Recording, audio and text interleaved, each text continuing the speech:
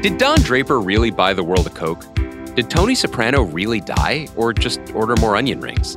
The finales of our favorite shows can make us argue, make us cry, and make us crazy.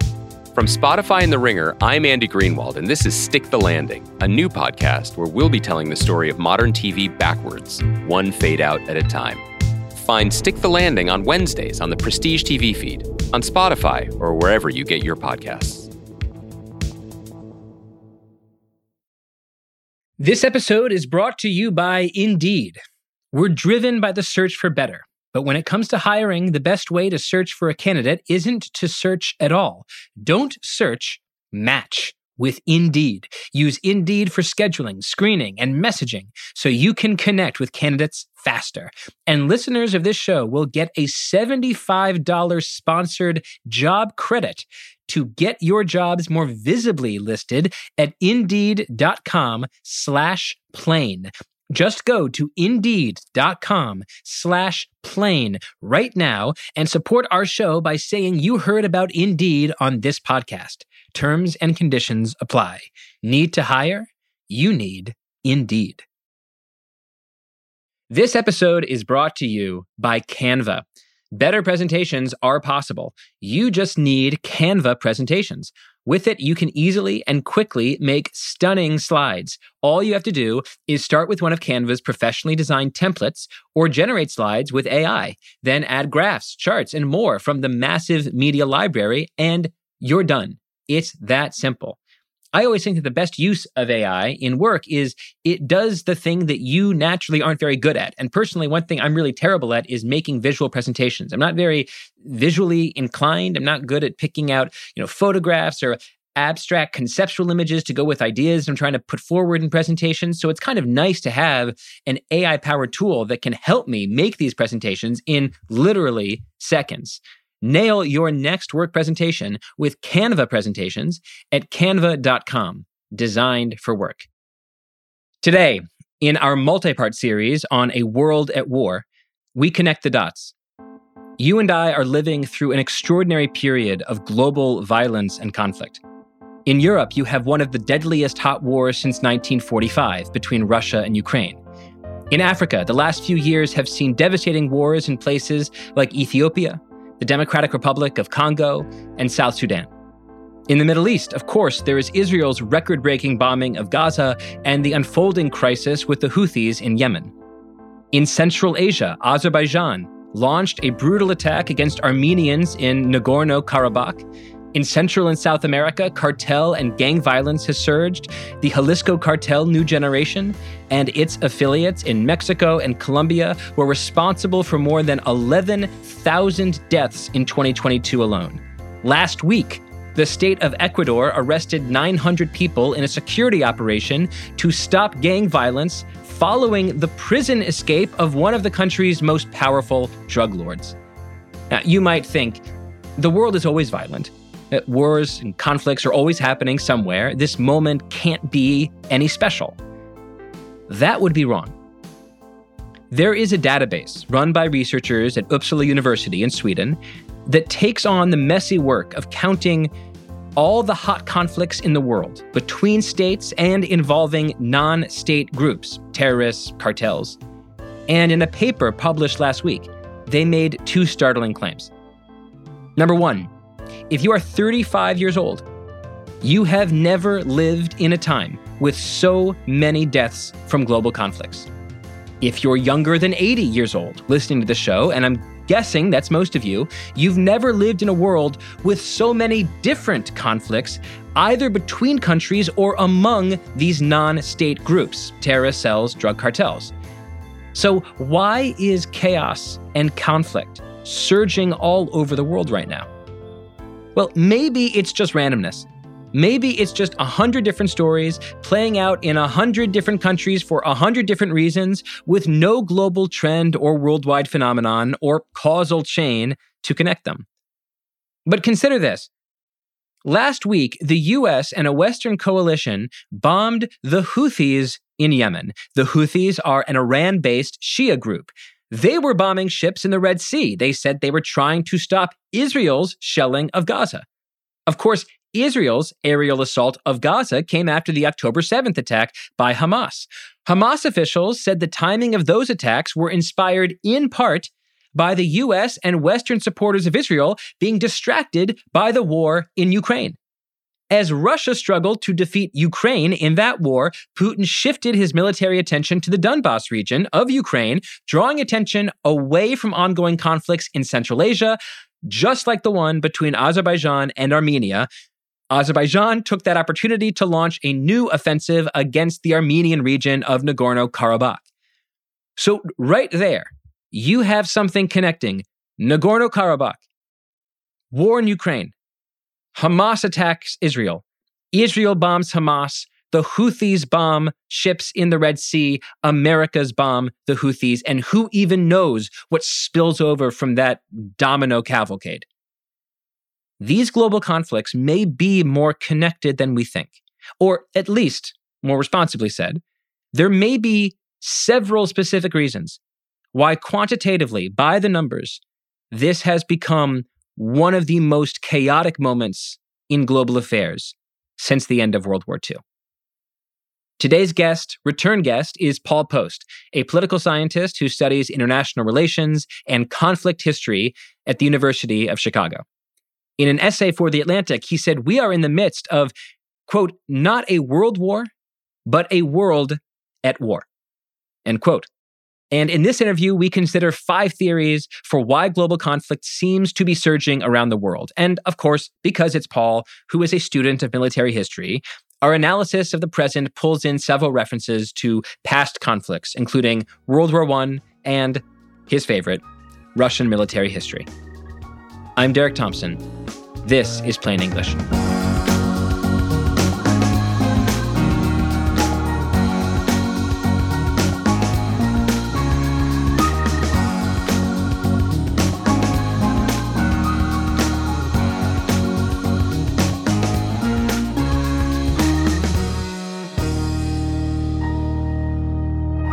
Paul Post, welcome back to the show. Thank you. It's always a pleasure being on the podcast. We were just saying, it is always a pleasure to have you on the podcast. It is never a pleasure contextually to have you on the podcast. You are our merchant of gloom and doom. I only bring you on to talk about something terrible happening in Ukraine, something terrible happening in Israel. Today is the mother of all depressing contexts. We're talking about global conflict surging to an 80-year high all over the world. And the goal for this episode is it's seemingly grandiose. Like, by some measures, this is the most chaos and conflict that the world has experienced in decades, maybe since the end of the last World War. And what I want to talk about with you is whether there are explanations, theories, frames that can help explain why so many different conflicts seem to be breaking out at once. This is the second that we've done in a series that we're calling World on Fire, about the global chaos and conflict unfolding around us. And in our first show in the series, which was last week, we did a deep dive on the Middle East conflicts: Israel, Gaza, the West Bank, Hezbollah, Yemen, the Houthis, Iran. And listeners, if you want to go deeper into that subject, I strongly encourage you to listen to that show. Paul, you have appeared on this show several times, principally as an analyst of the Russia-Ukraine war. And what's interesting is that you see a connection between the Russian-Ukraine war and the Israel-Palestine conflict. And I'd like you to get us started by drawing this connection more explicitly. In a recent op-ed, you wrote, quote, "What do the war efforts of Israel and Ukraine have in common? Each is highly dependent on material assistance from the United States. Each government sees itself engaged in an existential fight following a violent military incursion by its enemy.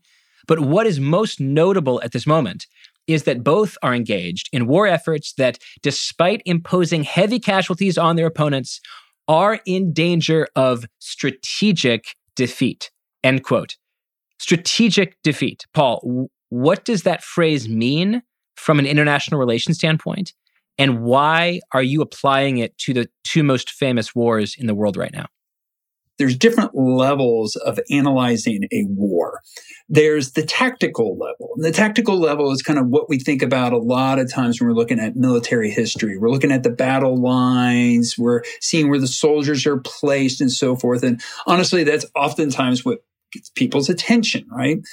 Then there's all the way at the other level, there is the political aspect to it, right? And this is the callback to Clausewitz and his famous phrase from On War, that war is just the continuation of politics by other means, right? And so this is really thinking about what are the aims of the political actors, because ultimately war is a political act, even though we might be looking a lot of times at things at the tactical level.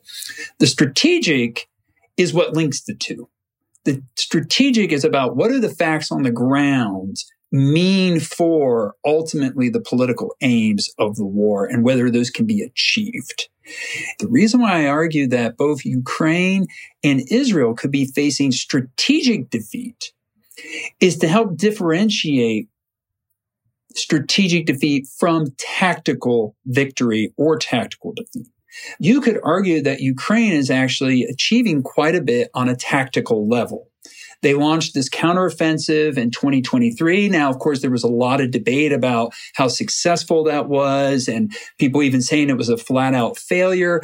But I wouldn't go as far as to say it was a flat-out failure at all. I mean, to me, a flat-out failure would have been that they actually lost their military and had to retreat and so forth. And that didn't happen. But they also didn't have the huge breakthrough like what occurred in the fall of 2022, which I was on the podcast and we talked about it at the time, where it just seemed like Ukrainian forces were moving through so quickly. They were moving through Russian forces so quickly. And it almost seemed like Russia was going to just collapse. The Russian forces were going to collapse. And of course, that didn't happen. But that was what people were expecting to see of that counteroffensive. And that's not what happened. But Ukraine did have some victories. They did gain some land. They did gain back some territory. They did actually impose a lot of punishment on Russian forces. But again, they weren't able to do it at the level that maybe some were hoping for. Same thing with Israel, thinking about Gaza. There's no way you could argue that Israel is being tactically defeated. They are just completely punishing Gaza. But what was brought up a few weeks ago was by the Secretary of Defense, U.S. Secretary of Defense Lloyd Austin, where he said Israel is on the verge of a strategic defeat. So in the case of Israel, the strategic defeat is the idea that, yes, you might be achieving these aims on the ground, but you're not actually going to achieve the overall objective of wiping out Hamas. You're actually creating more animosity within the Palestinian people. You're creating more animosity throughout the region. You might even be creating more animosity throughout the globe. And that, of course, is going completely against what you might be hoping to achieve politically in terms of actually creating a secure environment for Israel. Do military scholars associate strategic defeat or fears of strategic defeat with longer wars? Because I could imagine that strategic defeat combined with tactical victory would encourage a military or a nation to fight longer, hoping that they might one day achieve a political objective that is never in one particular week realized on the ground. Absolutely can lead to longer fighting because of the fact that you hold out hoping for that breakthrough. And indeed, this is one of the factors that led to World War I on the Western Front being of the nature that it was. It was pretty clear by the end of 1914 that there was going to be static battle lines. But both sides are like, maybe we can just hold out longer and push through, and eventually we'll get this, and eventually this will happen. And the truth is that unless the United States intervened, by the time they did, there's a good chance that it would have just continued to where both sides would have exhausted themselves. But I think you're exactly right that it can lead to, if you think that if you just hold out a little bit longer, you can get that strategic victory, then it can lead to these longer conflicts. I'm going to go beyond Israel, Ukraine, because chaos really does seem to be insurgent around the world. The Uppsala Conflict Data Program, and we're going to put a link to their data in our show notes. They've been tracking global conflicts since 1945 out of Uppsala University in Sweden. And from my look at the most recent data, I see three things that are really significant. Number one, global conflict deaths are at their highest level of the 21st century. Number two, state-based violence that is violence between states, governments of states, is at its highest level since the end of the Cold War. And number 3, the sheer number of conflicts, both state-based and non-state-based, so that's including terrorist organizations or cartels, the sheer number of total conflicts is at its highest level since 1945, the end of World War II. Most people listening have heard or read a little bit about the Russia-Ukraine war, Israel-Gaza that we've just been talking about. Can you give us an example of what you consider to be maybe the most destabilizing or destructive conflict that people haven't heard as much about or read about on A1 of a major newspaper? Well, first of all, I'm glad that you laid out the numbers that you did, because I think those numbers that come from the Uppsala Project, I think very well capture why it is that 2023, a lot of folks might have perceived it as, wow, it seems like there's a lot of war happening in the world. There's a lot of conflict in the world. And indeed, those numbers, as you just described it, make clear that that is indeed the case. But I think a conflict that very much has to have more attention. And actually, I was saying this at the beginning of 2023, and it's still the case, is the war in the Democratic Republic of Congo. That this is a war that, again, most people, I think, listening to this be like, oh, there's a war happening there? Yes, there is.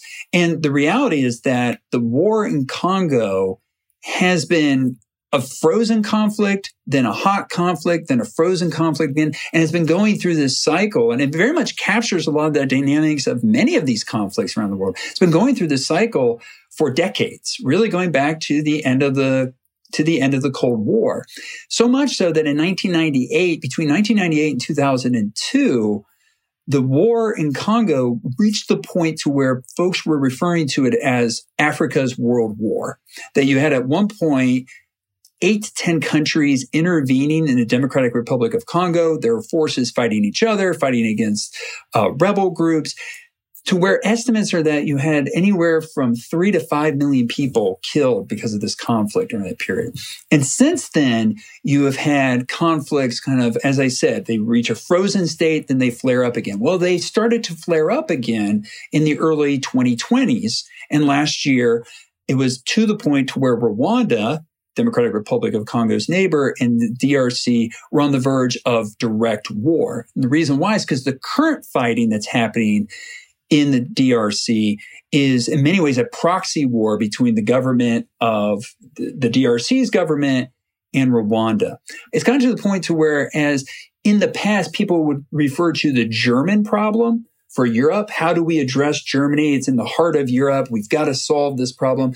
Can now be referred to as the Congo problem, all right, or the Congo question. How do we solve this problem of ongoing conflict in the heart of Africa, given that it has led to so much devastation to this point? The devastation is still going on, and it has this potential to destabilize Africa going into the future.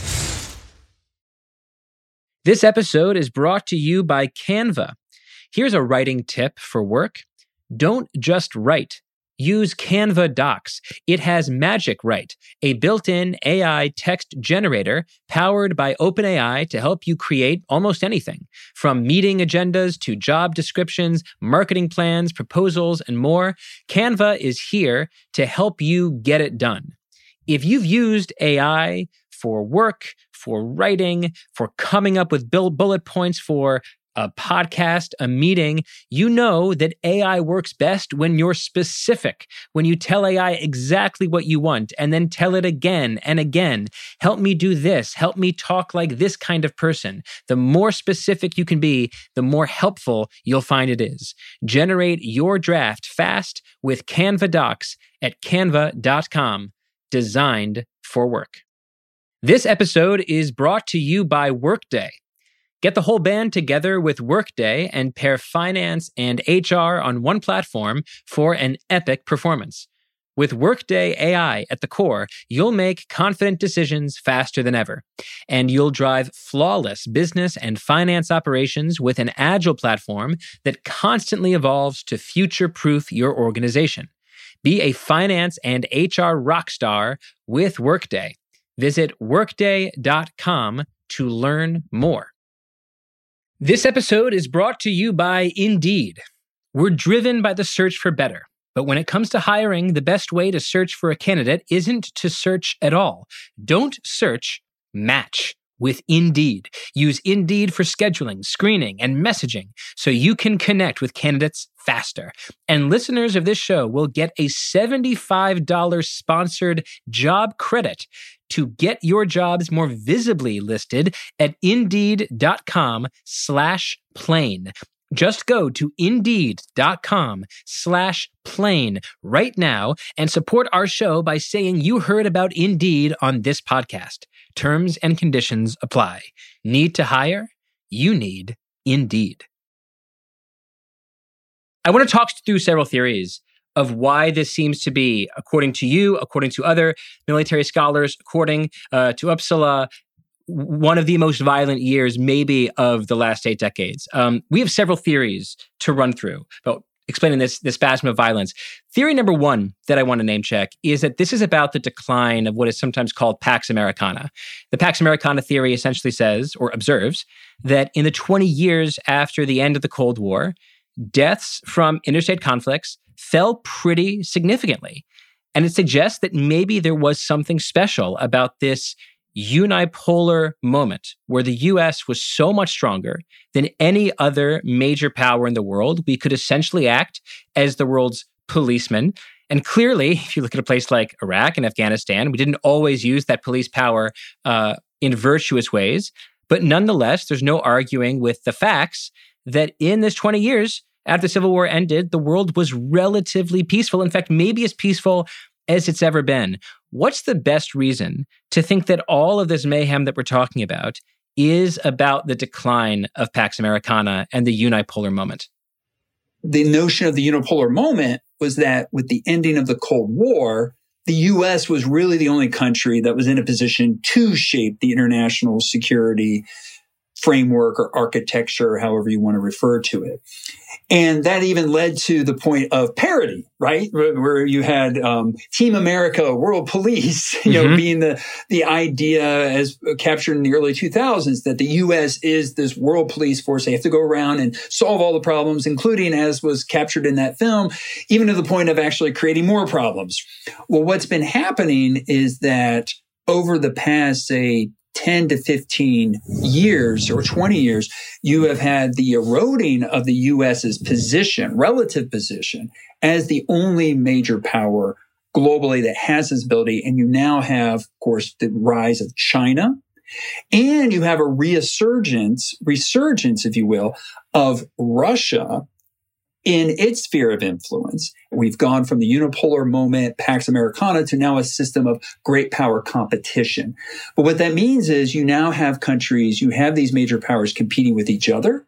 And what that can lead to is that great power competition can lead to great power distraction, right? Which is we are so focused on each other that we are no longer going around trying to stop every single issue that's springing up. And so maybe in the past, the U.S. would have followed a policy of saying, well, we've got to prevent this crisis. We've got to prevent that crisis. And now they're in a position saying, we're focused on China. We're focused on Russia. We can't go around and try to fix every one of these problems. And by the same token, Russia could be in a situation where they say, well, maybe in the past we would have helped to resolve this conflict here, but we're engaged in a conflict now. We can't deal with that. So this is the reason why this rise of multipolarity is so, I think does play a key role in explaining this, because it's both the U.S. having less ability to be able to solve all these conflicts, but also this notion that great power competition leads to great power distraction. In your view, is the decline of Pax Americana a policy choice or an inevitability? Because I could really see an argument for either side here. On the one hand, you could say the U.S. is sure making a lot of choices, right? Should we fund Ukraine's war against Russia? Well, Biden says yes. Many Republicans say no. That's a choice. Should we disengage with the United Nations? Trump says yes, we should disengage. Democrats say no. Another choice. But you could also make the argument, I think, that the end of the unipolar moment isn't a choice at all. Like, China is 1 billion people. The U.S. is 300 million people. Some kind of economic convergence was inevitable here. Where do you land on this question? So on the one hand, there is the argument by, say, scholars such as Robert Gilpin, who was a longtime IR scholar, very prominent IR scholar from Princeton University, passed just a few years ago. But he had written a book called War and Change in International System. This was published in the 1980s. And he put forward the idea of the law of uneven growth. And basically, the law of uneven growth is getting to the inevitability that, look, countries grow at different rates, and there might be a point of time where one country is growing faster than the others, but eventually other ones catch up. And then, you could start to get into the macroeconomics of that and so on and so forth. But the idea is kind of this inevitability that, look, at some point, it's not possible for one country to just stay the dominant power forever. It's just not possible. And so at some point, there was going to be a return of multipolarity. And I think there's a lot of validity to that argument. The flip side is that, well, maybe Gilpin's right, but that doesn't mean it had to have happened in the 2010s.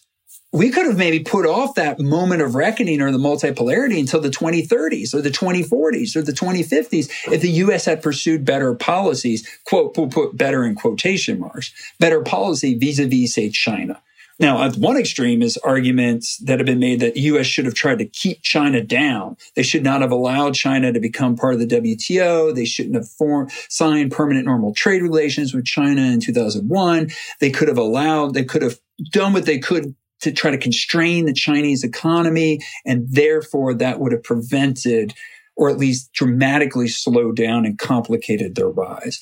Moreover, there's arguments saying that the U.S. could have done more to accommodate Russia. At the extreme of that is the argument that NATO expansion was, a huge mistake and was antagonistic towards Russia. But I think where the debate comes in is, could the U.S. have done more in, say, the past 10 years, 20 years ago? Could the U.S. have done more 20 years ago to have put itself in a position where it's that multipolar moment hasn't started? Theory 2 that I want to talk about is a theory that you brought up in your piece in The Atlantic. This is the theory that it's largely about Russia. The chaos that we're seeing in the world is largely about Russia. I have some issues with this theory, but I want to first present the Steelman version of the argument. And I will, for our listeners, I want to be clear. You at no point did you suggest that this was some kind of, monocausal explanation for everything that's happening in the world. But let's look at it's more, maybe I should call theory 2, it's more about Russia than you think. Who invaded Ukraine?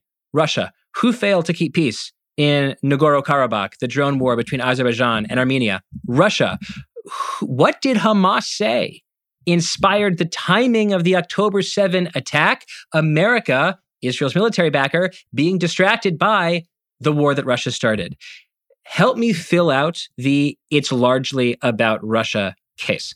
I've been actually researching this argument for a while now, and I've put forward this argument on social media. I've gone around and given talks about this, and all this predates the war in Ukraine, where I make the argument that a lot of the major international security events of the past 200 years could by and large be traced back to Russia. That Russia always... We have an anti-Russian conspiracy theorist here on the show. I didn't realize that. It's not necessarily anti-Russia per se. It's the idea that Russia, as a colleague of mine once said, Russia always plays the heavy.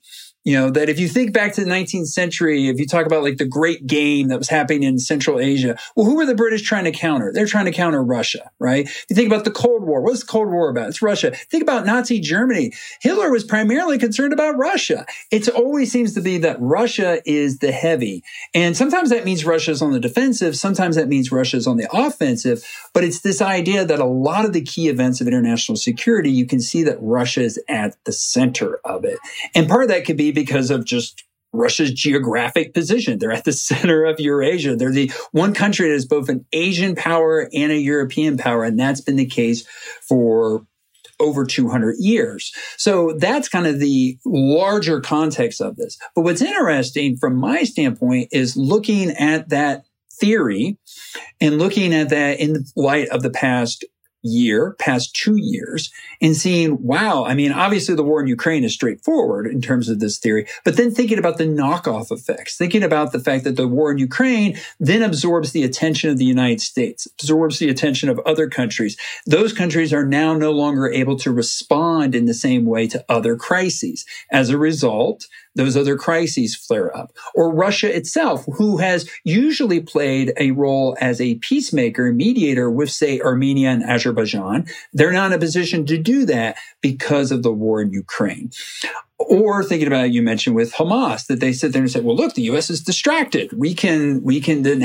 The international system is now primed for us to be able to take action because everybody's distracted by what Russia's doing. Or thinking about the United States itself, the U.S., and I think as is pretty well known now, the U.S. is actually having to divert. They're having to make choices about where to send their resources because there's just too many conflicts going on. They can't send as much weaponry to Ukraine because now they have to send weapons to Israel, and that in turn has these knock-on effects. So it's really about the fact that Russia plays this role both directly, but then has these second-order, third-order knock-on effects. And if it just wasn't for Russia's behavior, you wouldn't have seen it start to cascade in the way that it has. I have a dot connecting question, and I want you to tell me if I'm connecting the dots in the right way here. There's Russia, there's also China, and there's Iran. And I'm starting to see these three countries as being part of what, I don't know, I think Noah Smith called it the new axis. I see it kind of like a dark triad. So no two leaders have met more in the last few years than Xi Jinping in China and Putin in Russia. Since the war in Ukraine started, China's exports of equipment to Russia, transportation equipment, this is cars, trucks, rail, aircraft, ships, has risen 800%. There is no bigger supplier to Russia's war machine than China. Where does Russia get the drones that it uses in order to combat Ukrainian drones? It's Iran-made drones. They're the most important part of Russia's autonomous force. To what extent does it make sense in this second theory that we're playing with? It all goes back to Russia. To what sense does it make sense to sort of nest our analysis of Russia inside a broader analysis of Russia's relationship to China and Iran within this kind of dark triad?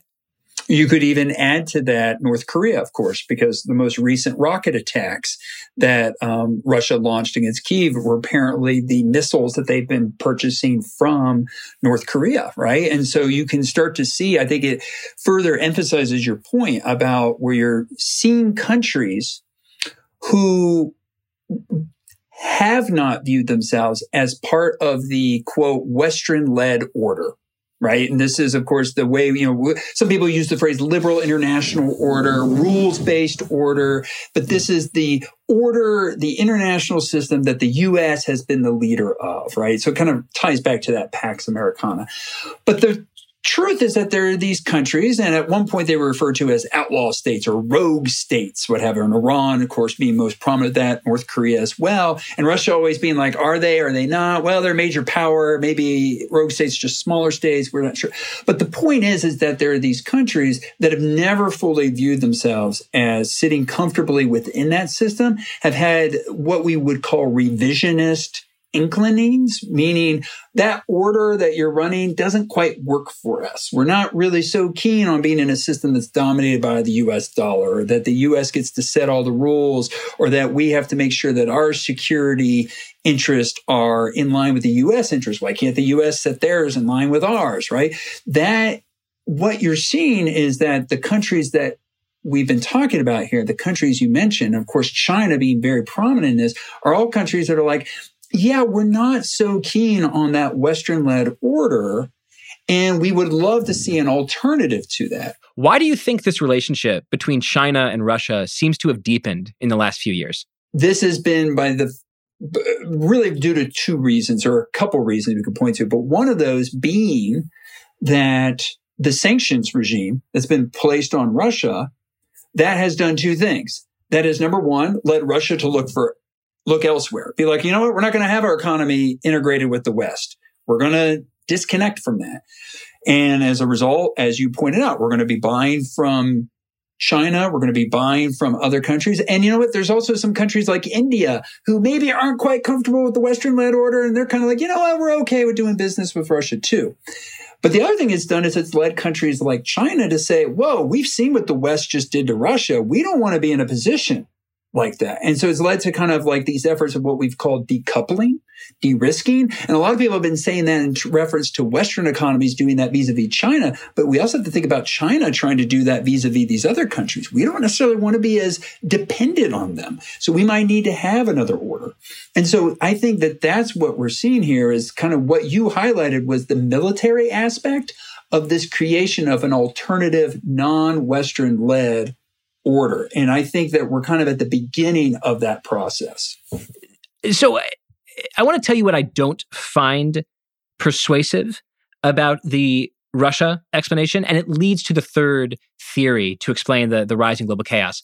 You go to the Uppsala data, and one of the clearest trends that they show is that the number of non-state conflicts, so non-state actors like a terrorist group or a drug cartel, the number of non-state conflicts in the world stands at a record high, having basically tripled since 2008. Tripled since 2008. We are talking, right, the drug cartels in Mexico, gang violence, paramilitary groups that have bloomed across Central America. We're talking Boko Haram in Nigeria, Cameroon, Al-Shabaab in Somalia. There are so many of these formal groups that have emerged in the last 14 years. And I don't want to be the everything is smartphones guy, but this does seem to me like it might be a technology story. Like one thing that Graham Wood, the Atlantic staff writer Graham Wood, pointed out about ISIS was that ISIS proselytized itself and recruited through social media. It broadcast its executions. It recruited from around the world. ISIS embraced smartphone technology. And I wonder whether the rise of all of these militant, non-state actors has something to do with the fact that if you're an insurgent who needs resources and people, it is so much easier to coordinate around the state if you can use technology to amass weapons and recruits. Without making this entirely a everything is the smartphones revolution thing, how do you feel about this theory that technology is responsible in large part for the rise of non-state actor chaos?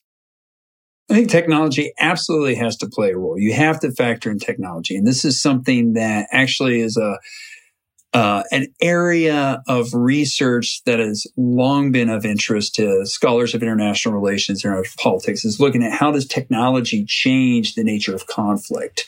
And I think that the diffusion of information technology capability and the ability to be able to use it at a lower level, meaning the individual, is absolutely essential to explaining this. There's a great saying by the former dictator of the Democratic Republic of Congo, when it was still called Zaire, Mobutu. He said that all I need is $10,000 and a satellite phone to overthrow any government anywhere. That was his argument. And of course, he's making this statement back in the 80s, 90s. Well, today, yes, there's lots of people who have a, quote, satellite phone. We don't call it a satellite phone anymore, right? We all have our smartphones.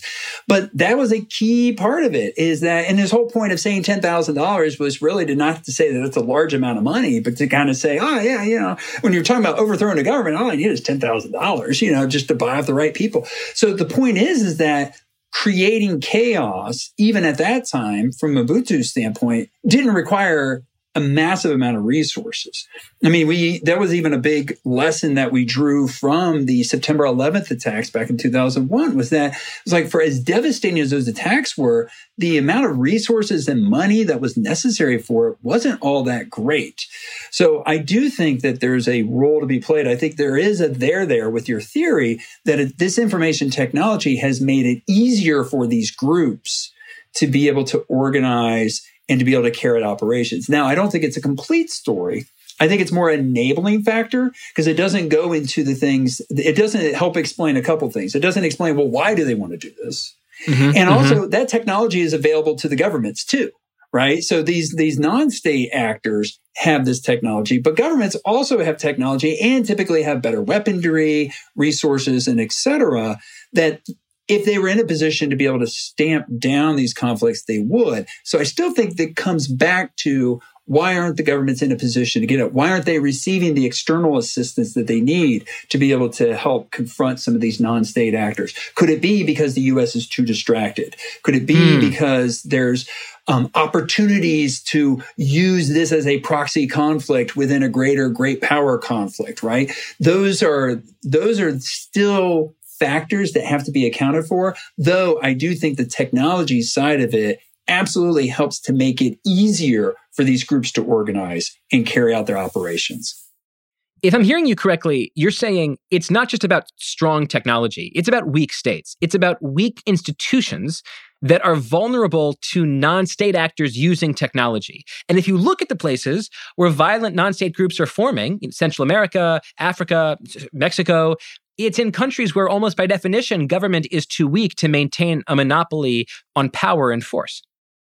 Absolutely. This is something that has been pointed out as a bit of a dark side, if you will, to the role of conflict mediation by the United Nations or other international organizations, by the role of peacekeeping operations. And I'm not saying that I fully buy into this argument, but it is an argument that's put out there that the international system post-World War II has gone to a point to where conflicts that maybe in the past would have been allowed to fully play out, to where then there is a single winner who can then consolidate all control and power. This goes back to you can go back to hundreds of years to the state formation within Europe. And, it was very much a product of war, but there would be a winner, they would establish their sovereignty, and then they have control of it. Well, in the current system, we have a understandable desire to not let these conflicts play out, right? We want to stop these conflicts. We want to have mediation. We want to come in, put in a peacekeeping force to prevent these conflicts. But what that does, a consequence of that, is that these governments are not as fully consolidated as maybe would have happened in the distant past. And so as a result, they're more dependent on that external support to be able to maintain the security. And there's big parts of the population that don't buy into them because they weren't actually defeated in conflict. Instead, what happened was a major power came in and stopped the conflict. They didn't get to play it out, right? You could think about this in the case of the U.S. context of play through the counterfactual. If instead of the American Civil War playing out the way it did with Sherman's March to the Sea, what if the British had stepped in and said, nope, you two are done fighting for now? You can think about how those dynamics would play out, but that's the argument that's been made about why we do see more of these weaker states in the international system. That's great. It makes me want to revise this theory from the simple, even simplistic one-word explanation of technology to the idea that communications technology raises the cost of weak institutions and weak governments because it makes it easier for non-state groups to form militarized counterpoints to the state. Does that make sense? Smartphones obviously don't make war. What smartphones do is empower group formation of all kinds. And violent militant groups who see an opportunity to take power from government are more likely to form where and when governments and state institutions are weak.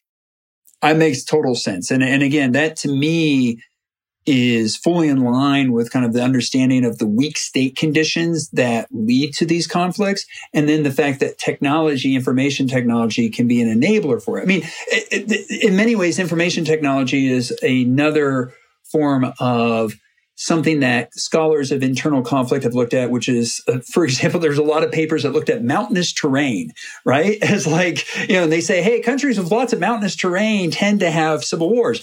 And you sit there and you go, why is that? They go, it's not that, the rebel group's sitting there going, oh, look at those mountains over there. Let's have a civil war. They're not saying that, but what it is that the mountainous terrain it enables these groups to hide. It makes it harder for the state to penetrate in and to put them out if there's the other reasons why you would want to have the war. And I think that the information technology plays a similar role. It's not that, we have a cell phone, let's start a civil war. It's that given that there are these other conditions that enable the war to happen, the cell phone now makes it easier for these groups to be able to carry out what they want to carry out.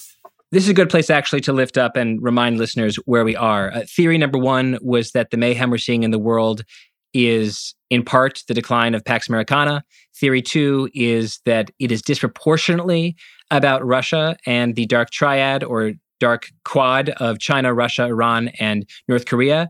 Theory three is that it's this interplay between strong technology and weak states. Let's go to theory four, which is we need to talk about climate change. The UN World Food Program declared last year, 2023, to be a record year for global food insecurity. There are so many examples of famines leading to weak states, leading to problems within states. A world with more famine and more migration, I should say, is going to be a world with more conflicts over borders and resources. To what extent do you think climate change is a subtle force in explaining the global chaos that we've observed? I think it is absolutely on the table, and it's something that cannot be dismissed precisely for the reason that you laid out, that 2023, and this was something that, I've written about recently, 2023 wasn't just a record year for conflict. It was a record year for food insecurity around the world. Famine, droughts, malnutrition. Now, of course, these things are related, right? That a lot of times famine, malnutrition, food insecurity is a product of war, but it's also a cause of war, right? This competition over resources, competition over water. There's been many studies by scholars of conflict looking at how like spikes in food prices can lead to conflict. So absolutely, the fact that climate change leads to these extremes in weather, which can lead to droughts, which can make it more difficult to be able to feed a population, that in turn leads to and can enable these conflicts. What it also means is it suggests that things aren't going to get better soon, right? I mean, if we really want to look at the efforts to try to combat climate change, it has been emphasized by the UN, it's been emphasized by other entities that climate change is a security issue. It's not just an environmental issue. But if it truly is an issue that is playing a role with this, then it suggests that it's not going to get better anytime soon. Where does this theory play? So, for example, if the Russia theory plays in Azerbaijan, obviously Ukraine, potentially in Israel, what are some countries where famine or hunger seem to lead to conflict? Are we talking about Yemen, South Sudan? I think absolutely. So South Sudan, Yemen, this is a contributor to the ongoing concerns about conflict in Ethiopia, for example. And that's been something where there's been settlements, then it becomes a frozen conflict, but that has historically been a region where the hunger and conflict link go together. We've seen this in Syria as well. But it's also important to keep in mind that even in areas where we wouldn't have traditionally thought of as regions that would be prone to food insecurity, but if you have massive refugee flows, you're also going to have concerns about food aid. This is why even when it comes to like Ukrainian refugees, there's concerns about food aid. So it's something that affects a lot of regions. But yes, a lot of the conflicts that you just laid out, this is an area where this is very much acute. And it actually brings us back in many ways to Congo, as I talked about, because this is a big concern for the displacement that's been caused by the ongoing conflicts in Congo, is the fact you have many people facing food insecurity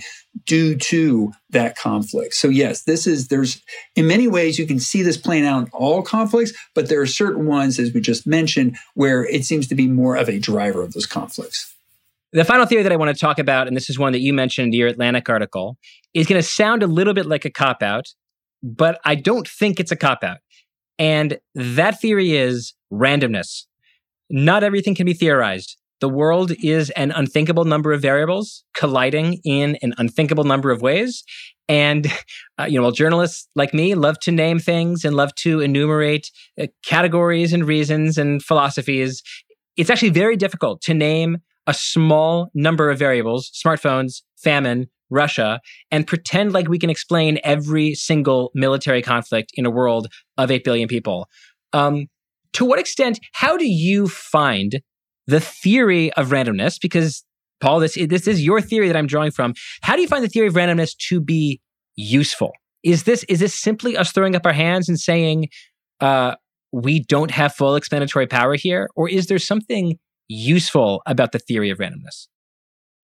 It's useful, but that doesn't mean that it's comforting, Right? That's right. I think that's part of the reason why we look for theories. We look for explanations. Part of the reason why we have a conversation like we're having today is because we look at what's happening in the world and we say, there's got to be an explanation for this. There's got to be a reason for this. And the reason why the randomness explanation is useful is because sometimes things just happen and it's just a series of unfortunate events. And maybe any one of those events might be explainable, right? You might look at it and say, well, here's why Azerbaijan and Armenia had another war. Here's why there's a war in East Congo. Here's this. And so it's not to say that any one of these are not explainable, but the reason why they all cascade together is just dumb luck. It's just like, it's not about the end of Pax Americana. U.S. is still very powerful. The Russia thing, what are you even talking about? That's crazy. It's like, it has nothing to do with those. It's just that every one of these just happened to flare up. And given that a number of these conflicts were actually previously frozen conflicts, most notably the war in Gaza, right? It's not like the war in Gaza just suddenly came out of nowhere. I mean, this is something that there's been ongoing conflict, there's been ongoing tension, and then it suddenly escalates to the current level. Well, a number of these conflicts are of that nature, right? Where they were frozen conflicts or there had been earlier wars. And now it just so happens they were going to flare up again at some point. And it just happened that 2023, a bunch of these flared up at the same time. That's the randomness one. So it's not to say that like conflict is not explainable. It's just to say the cascade of conflicts, the fact that all of them seem to happen at the same time doesn't have a cause in and of itself. Now, my own view is, and hence the reason why I wrote the piece, and hence the reason why we're talking about this, and I have these arguments, is I don't think it's fully satisfying because I don't think it's right. I don't think it's correct. I don't think all of these conflicts can be explained, and the surge of 2023 can be explained solely by a series of unfortunate events. I think some of it can. I mean, anytime you have a spike in the number like that, you always have to say, well, that's a spike, and you kind of want to look at the average trend. But even if you look at the average trend, if you go back to that UCDP data, and again, hopefully, the listeners will go to it. I mean, it's a great website. They have everything kind of laid out, and it's very nice to be able to look at these trends. But you can see that it's not just a one-time spike. There's been this gradual increase throughout the late 20-teens into the 2020s. That to me suggests more of what you would call a mean shift, a shift in the average number of conflicts, to where even if 2023 is this exceptional spike, in 2022 we come down from that a little bit, we're still going to be at a much higher average level than we were, say, in 2010. And that to me suggests that there's more structural factors going on and explaining what's going on. What would those structural factors be? The things that we've been talking about. So putting it all together, I hope that listeners recognize that the exercise here is not to presume that one explanation explains every single state and non-state death in the world, but rather that we need this sort of portfolio of theories in order to make sense of a world that is more chaotic right now by some measures than any other. Paul, final thoughts. Is there anything that you think we missed? I mean, we talked about a lot, unipolarity and climate change and technology and state and institutional strength. Anything that you think we missed that sort of burbled to mind as we were speaking?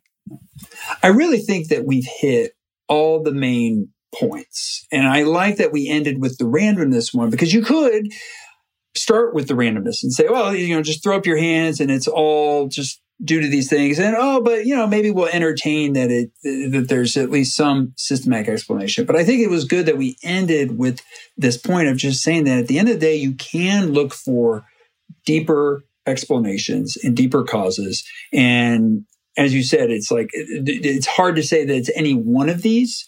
There's likely a little bit of all of these that are playing a role. But I think that overall, we've hit the main points. I mean, obviously, when you're dealing with a topic of this scale, you're going to miss something. There's going to be some things we could have talked more about. But overall, I hope that this does give listeners at least a framework for kind of thinking about why is it that when they looked back at 2023, and quite frankly, as they're looking forward into 2024, they're going to continue to see all of these conflicts around the world. Paul Post, thank you very much as always. Hey, absolutely my pleasure. Thank you for listening. Plain English is produced by Devin Baroldi. We've got new episodes every Tuesday and Friday. If you like what you're hearing, give us 5 stars and a nice review on Apple Podcasts or Spotify or wherever you get your podcasts. For feedback and episode suggestions, email us at plainenglish@spotify.com.